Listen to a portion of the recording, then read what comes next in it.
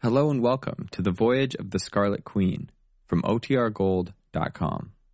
This episode will begin after a brief message from our sponsors.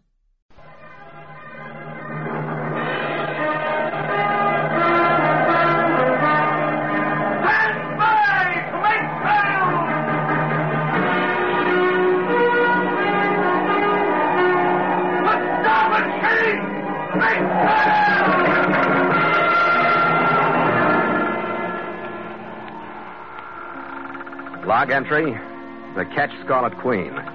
Philip Carney, master. Position, 36 degrees, 9 minutes south, 153 degrees, 17 minutes east.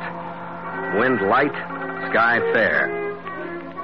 Remarks, departed Sydney, Australia after involvement in British law. Reason for involvement, the Queen Anne pistols and the dealer on King George Road.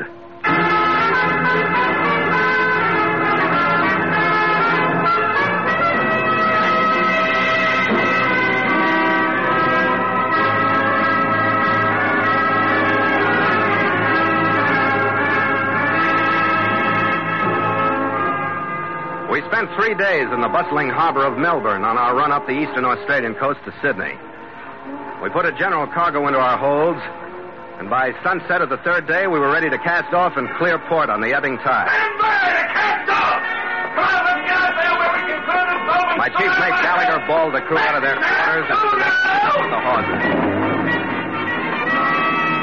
I started the motor and turned back to give the go-ahead to 2 crewmen standing ready to heave the gangway aboard. Hey, Captain! There's a white figure I want you to come aboard! An undernourished-looking character in well-worn tweed stood on the dock near the gangway. He was waving a paper-wrapped box in my direction. Hey, Captain Carney, hold up.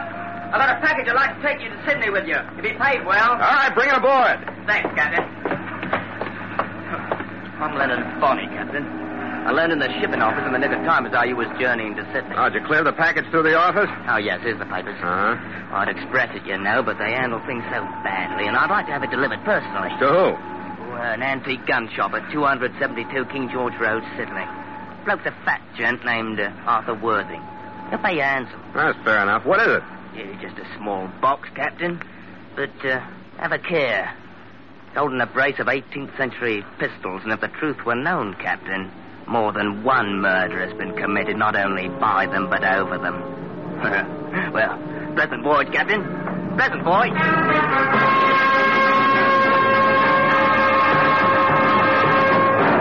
And so Mutual continues The Voyage of the Scarlet Queen, written by Gil Dowd and Bob Tallman, and starring Elliot Lewis.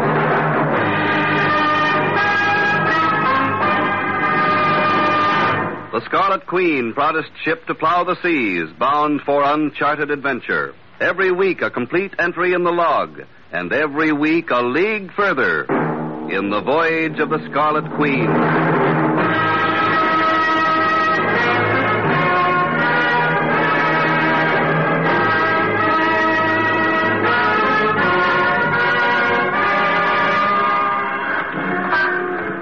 The address in Sydney that Leonard Bonnie had given me was easy to find. But except for a sign and a few dusty weapons in the window, the establishment behind it looked more like an office for rent than a gun shop. Well, good day, sir. Hello, you Arthur Worthing? Yes. I'm Philip Carney, master of the Ketch Scarlet Queen. Uh-huh. Mr. Bundy telegraphed me to expect you. The package, sir. Yeah, here it is. Are you a fancier of arms, sir? No, nothing antique. Yes, sir. 2 masterpieces from the shop of James Freeman, Norwich, circa 1705, sir. Perfect examples of the early gunsmith's art, sir. The box he opened was leather-bound and satin-lined. Fabulous item, sir. The 2 pistols that nestled in it were graceful flintlocks with 10-inch forged barrels, upon which were engraved a coronet and a name so faint that I couldn't make it out. These pistols, Captain, were fashioned during Queen Anne's reign. Yeah, well, I'm glad I was able to get them to you. Yes. Tell me, what do you think of the price of them? £20,000. Oh, as long as I'm not buying them, it's all right with me. Indeed, sir. A shrewd return. Now, your payment. Considering the outlay of personal time and interest, shall we say the equivalent of $100, sir? Ah, that's more than enough, Worthing. Indeed, but there's a purpose behind my generosity. Oh? You're perhaps not familiar with the plots and counterplots of those who haggle over objects of extreme value. Secrecy is a most valuable adjunct. Do you follow? Yeah, I think so. That's why the pistols were shipped with me. Exactly. Now, if I were to step from this establishment, sir, to make the final transfer, my adversaries would become immediately aware of the presence of the Queen Anne pistols here in Sydney. Oh, and since I'm a stranger... Exactly. Your movements would mean nothing. Captain Carney, I will double the freightage price, sir, in advance, if you will carry the pistols upon the final crucial leg of the journey. Well? Where do they go? Splendid, Captain. Here you are, sir. Slightly more than the original figure. Yeah. It's about 2 pounds over. You want change? Bosh, sir. Hack fare and perhaps a splash on the way. Here's the address, Victoria Drive. Large residence, a bit too ornate for my taste. On the left flank as you approach it from the east. Yeah, I'll be able to find it. What's the name? Mr. and Mrs. Jack Rollins Hartford. Ask for either one. But give the pistols to nobody else. Yeah, and the money for them, that 20,000 pounds? Sir. The collection of that is up to me. Tell them that either Mr. Bonney or myself will contact them at the earliest opportunity. Agreed? Well, that's fair enough. Oh, and one thing more, Captain. Yeah. You will be followed and watched, sir, until the delivery has been completed.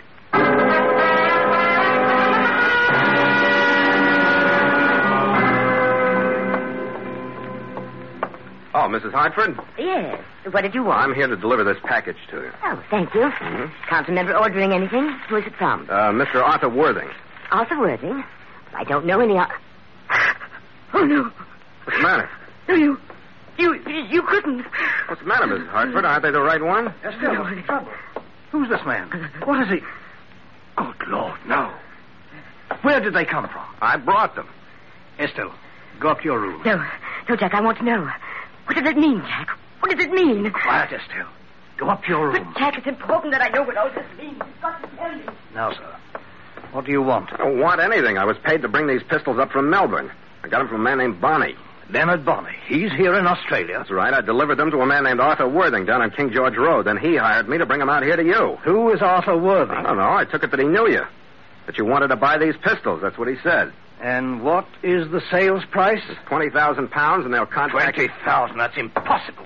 Bonney's insane.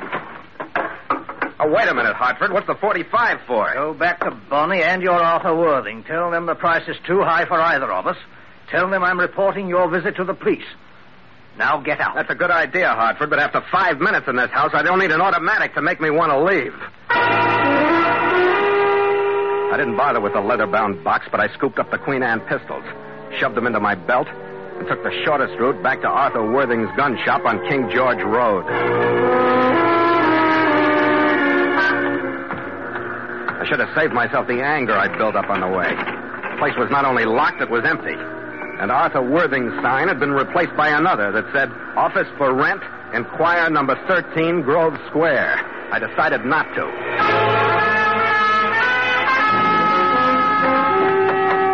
Instead, I went back to the Queen and tossed the pistols into my desk drawer. Gallagher! Hey, Red! Captain Carney, the tip in the left closed corner door. Oh, okay, Kohler. I hope they have better luck than I did. No good, sir? Rotten. Everybody's nuts in this port. Now, you're lucky to be aboard. Yeah, may I have a visitor or two. Give me a hail before you let him on, huh? Okay, sir. I looked the pistols over, but I couldn't find anything that would make them worth either 20,000 pounds or the trouble of a mysterious disappearance. They were just what they looked like, a pair of old pistols. Under a strong light, I did make out the engraved name that I hadn't been able to read when Worthing showed them to me. It was Hartford, as in Mr. and Mrs. Jack Rollins Hartford.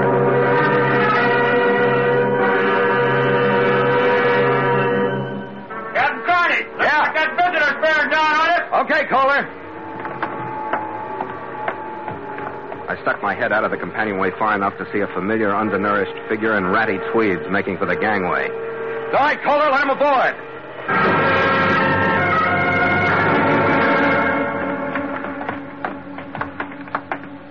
Well, Mr. Bonney, come on in. What I had in mind, Captain, I want to talk to you. You got that wrong. I want to talk to you. Come Hey, here. now, what's all this? I looked at too many guns today to let you keep one that I don't see. You let go of me. Sure. We'll feel a lot easier about one another with this Webley out in the open. All right, sit down. All right. What makes those Queen Anne pistols so important, Bonnie? Well, there's them that likes old things, you know. Worthing told you they was worth 20,000. Yeah, and more from what I've seen and heard. You shipped those pistols up from Melbourne with me and then arrived a few hours later yourself. Why? Because it wasn't healthy for you to arrive together? Blimey, you got an head on your shoulders, haven't you? Now, why don't you use it, matey? Harper didn't take them pistols, so you must still have them. What about handing them over? No. Yeah, no. What do you want, chum? A share for yourself? I might. But first I want to know how I can keep myself clear. I don't know why, but I know they're hot. That puts me in a bad spot.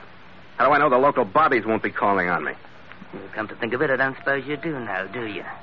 $200 of Worthing's money in your pocket for bringing the pistols and crawling on the Hartfords. I don't suppose you'd like it if they did. Now, would you, huh? Especially considering the stories Worthing and me would tell about you if we was pinched along with you. Who rehearsed you in that pitch, Bonnie? And where is the fat boy? Oh, he's waiting, patient at the hotel. Fetch the pistols, Captain, and we'll go far. Without the pistols, Bonnie. I think I can talk louder if they stay right where they are.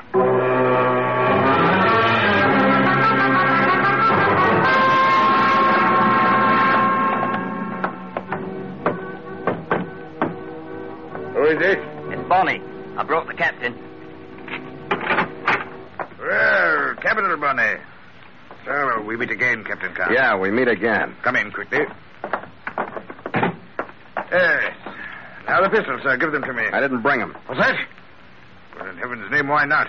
What do you hope to gain by working at cross purposes? I don't want to gain anything. I just want to break even. I want to stay clear of the law so my sailing won't be delayed. If I can do that by keeping those pistols out of sight, they stay where they are until I leave. Then I drop them over the side. All right, sir. I may as well tell you. The pistols are of no consequence whatsoever. Half a mo now, Worthing. They were important enough, right enough in London when first we talked about coming out here with them, weren't they? Of course they were, Bonnie. Of course they were. But now they've served their purpose. The Hartfords have seen them, my boy, and now they know that we're close upon their heels. We put the fear of the devil into them. Now, Bonnie, it only remains for you to collect the money. Yes, the end of the path, Bonnie. So you see, Captain, you may have your precious pistols. Yeah, I see quite a few things. Blackmail, huh? Of the grossest sort, sir. But intricately and patiently contrived by Bonnie and me, so that now its profitable culmination is at hand.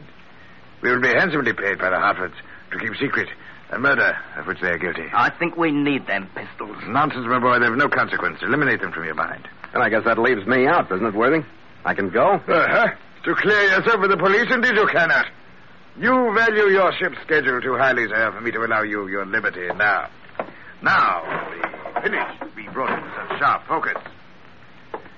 Now, see if the captain has come bearing arms, Bonnie, whilst I control him with my own. Right you are, and with pleasure, too. All right, you can save yourself the trouble. I'll just have a look to be sure. No tricks now. I hope the judgment will hold you in check, Captain. If he does not, I shall be forced to kill you. Upon my word, sir, I mean that. Save the threats, Worthing. Get this punk off of me.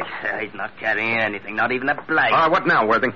Unless you really want to use that gun, don't push me too hard. Oh, come now, Captain. Change your I attitude. said what now, Worthing? I'm afraid, sir, that your ship is an ideal rendezvous for a final meeting between Mr. and Mrs. Hartford and myself. My ship?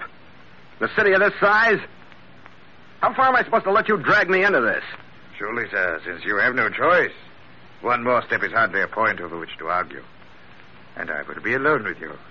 Perhaps you will find your chance to attack and overpower me. What do you think of this, sir? Maybe it'll be worth it. Hold on now, Worthing, hold on. Where will I be while this here meeting's taking place? You, Bonnie, will be right here, waiting word from me. When you receive it, you will go straightway to the Hartford residence, where they'll be waiting for you with the initial payment of our £20,000. The game is won, my boy. Right you are, Worthing, and a long one it's been, too. Yes, indeed it has, Bonnie. But a splendid quest. Now the Hartfords will be waiting for my phone call, ready to purchase from us a peaceful future for themselves. Power, Bonnie. Power as is held by few men. The power to deal in freedom. Indeed, more than that, the power to sell life itself.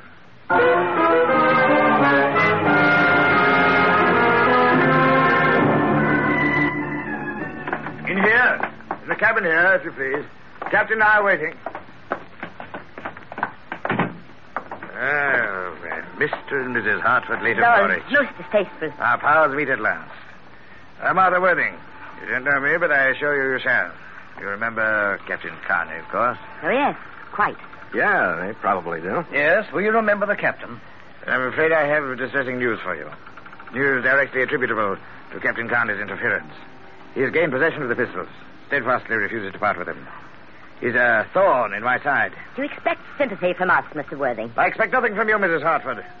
No more than your uncle, the Marquis of Hartford, could have expected from you had he known your true thoughts before you had him murdered. Are you lecturing, Mr. Worthing? You're planning to profit from the same death. Yes. Quite a profitable death to everyone but the Marquis. His estate is fortune to you, and to the others of us who nibble at the edges, a small share. Even to the captain here, some $200. If I do anything with it, I'll post it as a reward on your head, Worthing. Indeed, yes, I believe you would, sir. Dead or alive, no doubt. All right, cut this short, will you, Worthing? It's too rich a diet for me. I'm going to be sick any minute. Yes, you are. Well, now, Mr. and Mrs. Hartford, you both understand the terms that Leonard, Bonnie, and I have decided upon. We will maintain complete silence in regard to your responsibility in the matter of the murder of your uncle, the Marquis of Hartford, between 6 and 7 p.m. Greenwich Mean Time, October 8, 1945. At which time, according to the knowledge shared by all of us here, a killer, hired by yourselves, did shoot said Marquis to death. Understood? How can we be sure of your silence if, as you say, Captain Carney refuses to give up the pistols? Yeah, have you thought of that, Worthing? Indeed I have, sir. Unfortunate, but of minor importance. The theft of the pistols, according to your plans, was to be the generally accepted motive for the murder, in view of their great value, since they did indeed disappear. But why worry?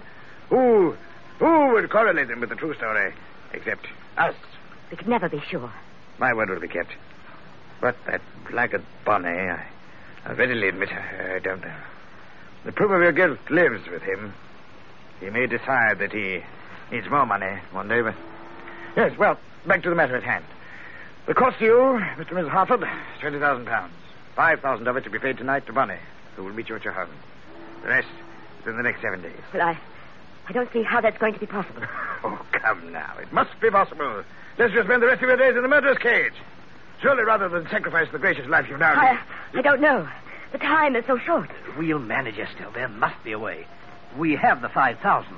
Bonnie will arrive at your home soon after you to collect. But now Captain Carney has heard the story. You don't think for a minute that it was by accident, do you? But he knows. What good is buying your silence when first he knows, then someone else, and then someone else? I can't stand it, I tell you. Convince her, Hartford. Convince her that there's no reason to fear Captain Carney's knowledge. I have my own plans for him. He'll not use his knowledge. You may be sure of that. I shall see to that myself. Take her now and go to meet Bonnie. Yes, come, Estelle. We'll go and meet Bonnie. And now, Captain Carney. I hit him.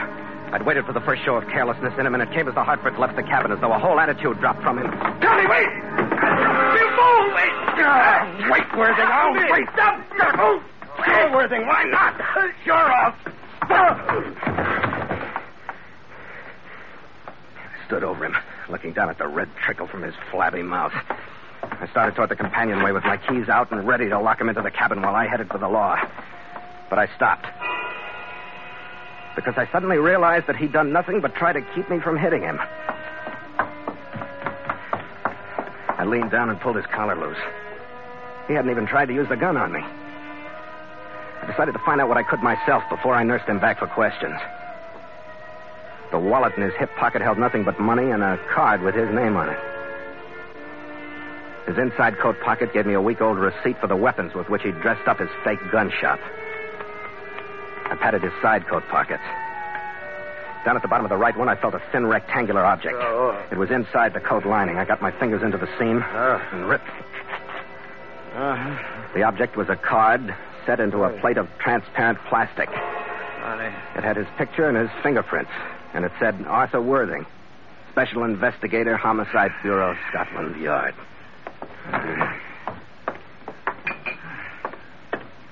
All right, come on, Inspector Worthing. Come on. Huh? Here, drink this. Attaboy. Rather strong. Well, sir, I must say you're a splendid ally. Captain Carney. Yeah, it would help, if your allies knew they were allies instead of pigeons. Yeah, take another drink. Yes. Pigeon, indeed. That's it. Captain Carney. I've been posing as a blackmailer for so long that I scarcely knew what I was myself. I couldn't shed my disguise in front of you until the last details were sorted and sliding in the direction of final solution. You didn't by any chance drag me down here to the ship just so you'd have a witness for the Hartford's confession, did you? Yes, Carney, you are the alert one. I may yet need your statement. But now, we must go. There's work and bloodshed before us. You said us. I did indeed, sir. Did you have in mind our stopping the Hartfords before they commit another murder? Or after? That's an odd question, sir. Not since this is making sense, it isn't. Not since you baited Hartford with the idea that Bonnie was the only one that could prove them guilty of murdering their uncle. And impeccable truth, sir. Yeah? Bonnie is the one they hired to kill him. Uh-huh. Good heavens, sir. Do you suppose they may attempt to silence him by fatal methods? No more fatal than the 45 Hartford pointed at me. If we don't get there in time to stop him.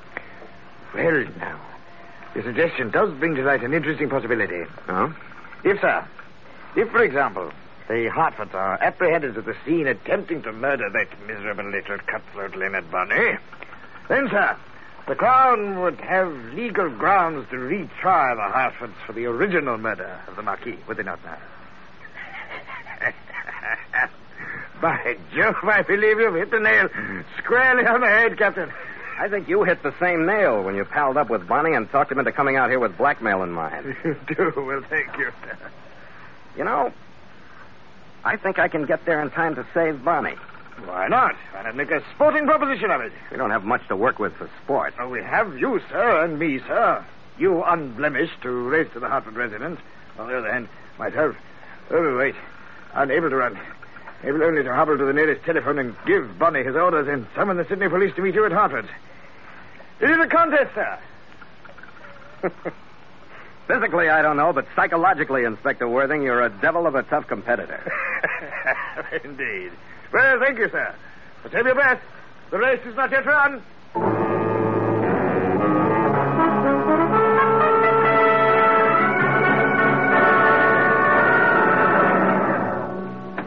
Here you are, driver. Thanks, Chump. Some evening to you. Yeah, good night. I dropped my cab a half a block down from the Hartford address.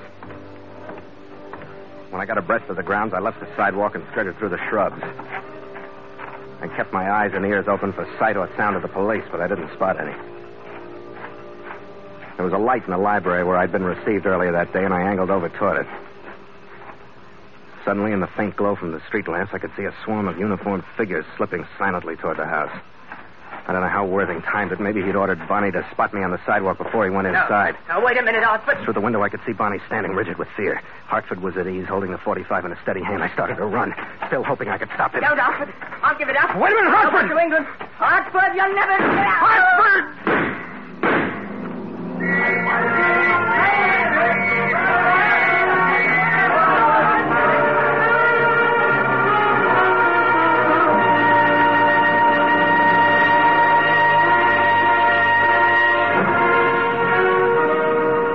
I saw Inspector Worthing only once more, when I took the Queen Anne pistols to him and watched him wrap them for shipment back to the Hartford estate in Norwich, England.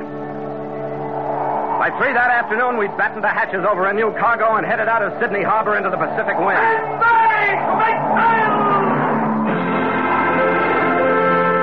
It had been an Australian holiday for the crew, and they scrambled to their stations with all the verve of eager cadets. Stop it, Chief! Make sail! The hawsers snapped taut, the sheaves groaned, and the mainsail was muffled aloft. The jib went out. Then the mizzen, and the Scarlet Queen rolled lazily out toward a westing sun. Well, Skipper, she's slow, but she's easy. Yeah, we move when the wind does, Red, but it's all right with me. A nice port, Sydney. All right, lay off. Well, you should have taken a nice, easy, normal approach with me. Yeah, what'd you do? Oh, dinner, found an American movie, a couple of bars, and then a nice, wide hotel bed. I took it really easy. Yeah, that's the life. Yeah. Uh-huh. What's the matter? What are you looking at? Your eye. It's puffed and the black is showing through that stuff you got on it. Quiet night, huh? Oh, that happened. Yeah, sure, Red. No trouble at all. Yeah, well, I'll tell you about it later. What a brunette. Oh, what the devil. What are ports for if they aren't for stirring up a little land trouble when you hit them? That's a trick I never learned not to do, Red. Well, we got a nice, snug home to run away in. To the Queen, Skipper. To the Scarlet Queen. After you, mate. After you.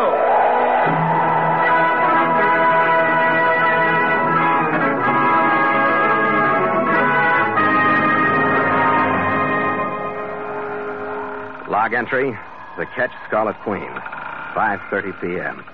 Wind light, sky fair, sea calm with easy cross swell. Ship secure for night. Signed, Philip Carney, Master.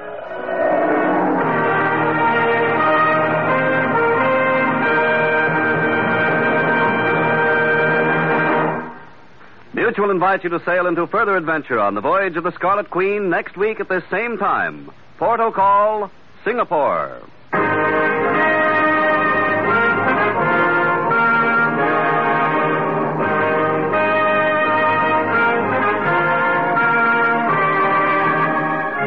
The Voyage of the Scarlet Queen stars Elliot Lewis as Phil Carney with Ed Max as Gallagher, and tonight featured Barry Kroger as Worthing. Tony Ellis was Bonnie, Ann Stone Estelle, Eric Snowden played Hartford, and Ray Kemper was Kohler. The Scarlet Queen, produced by James Burton, is written by Gil Dowd and Bob Tallman.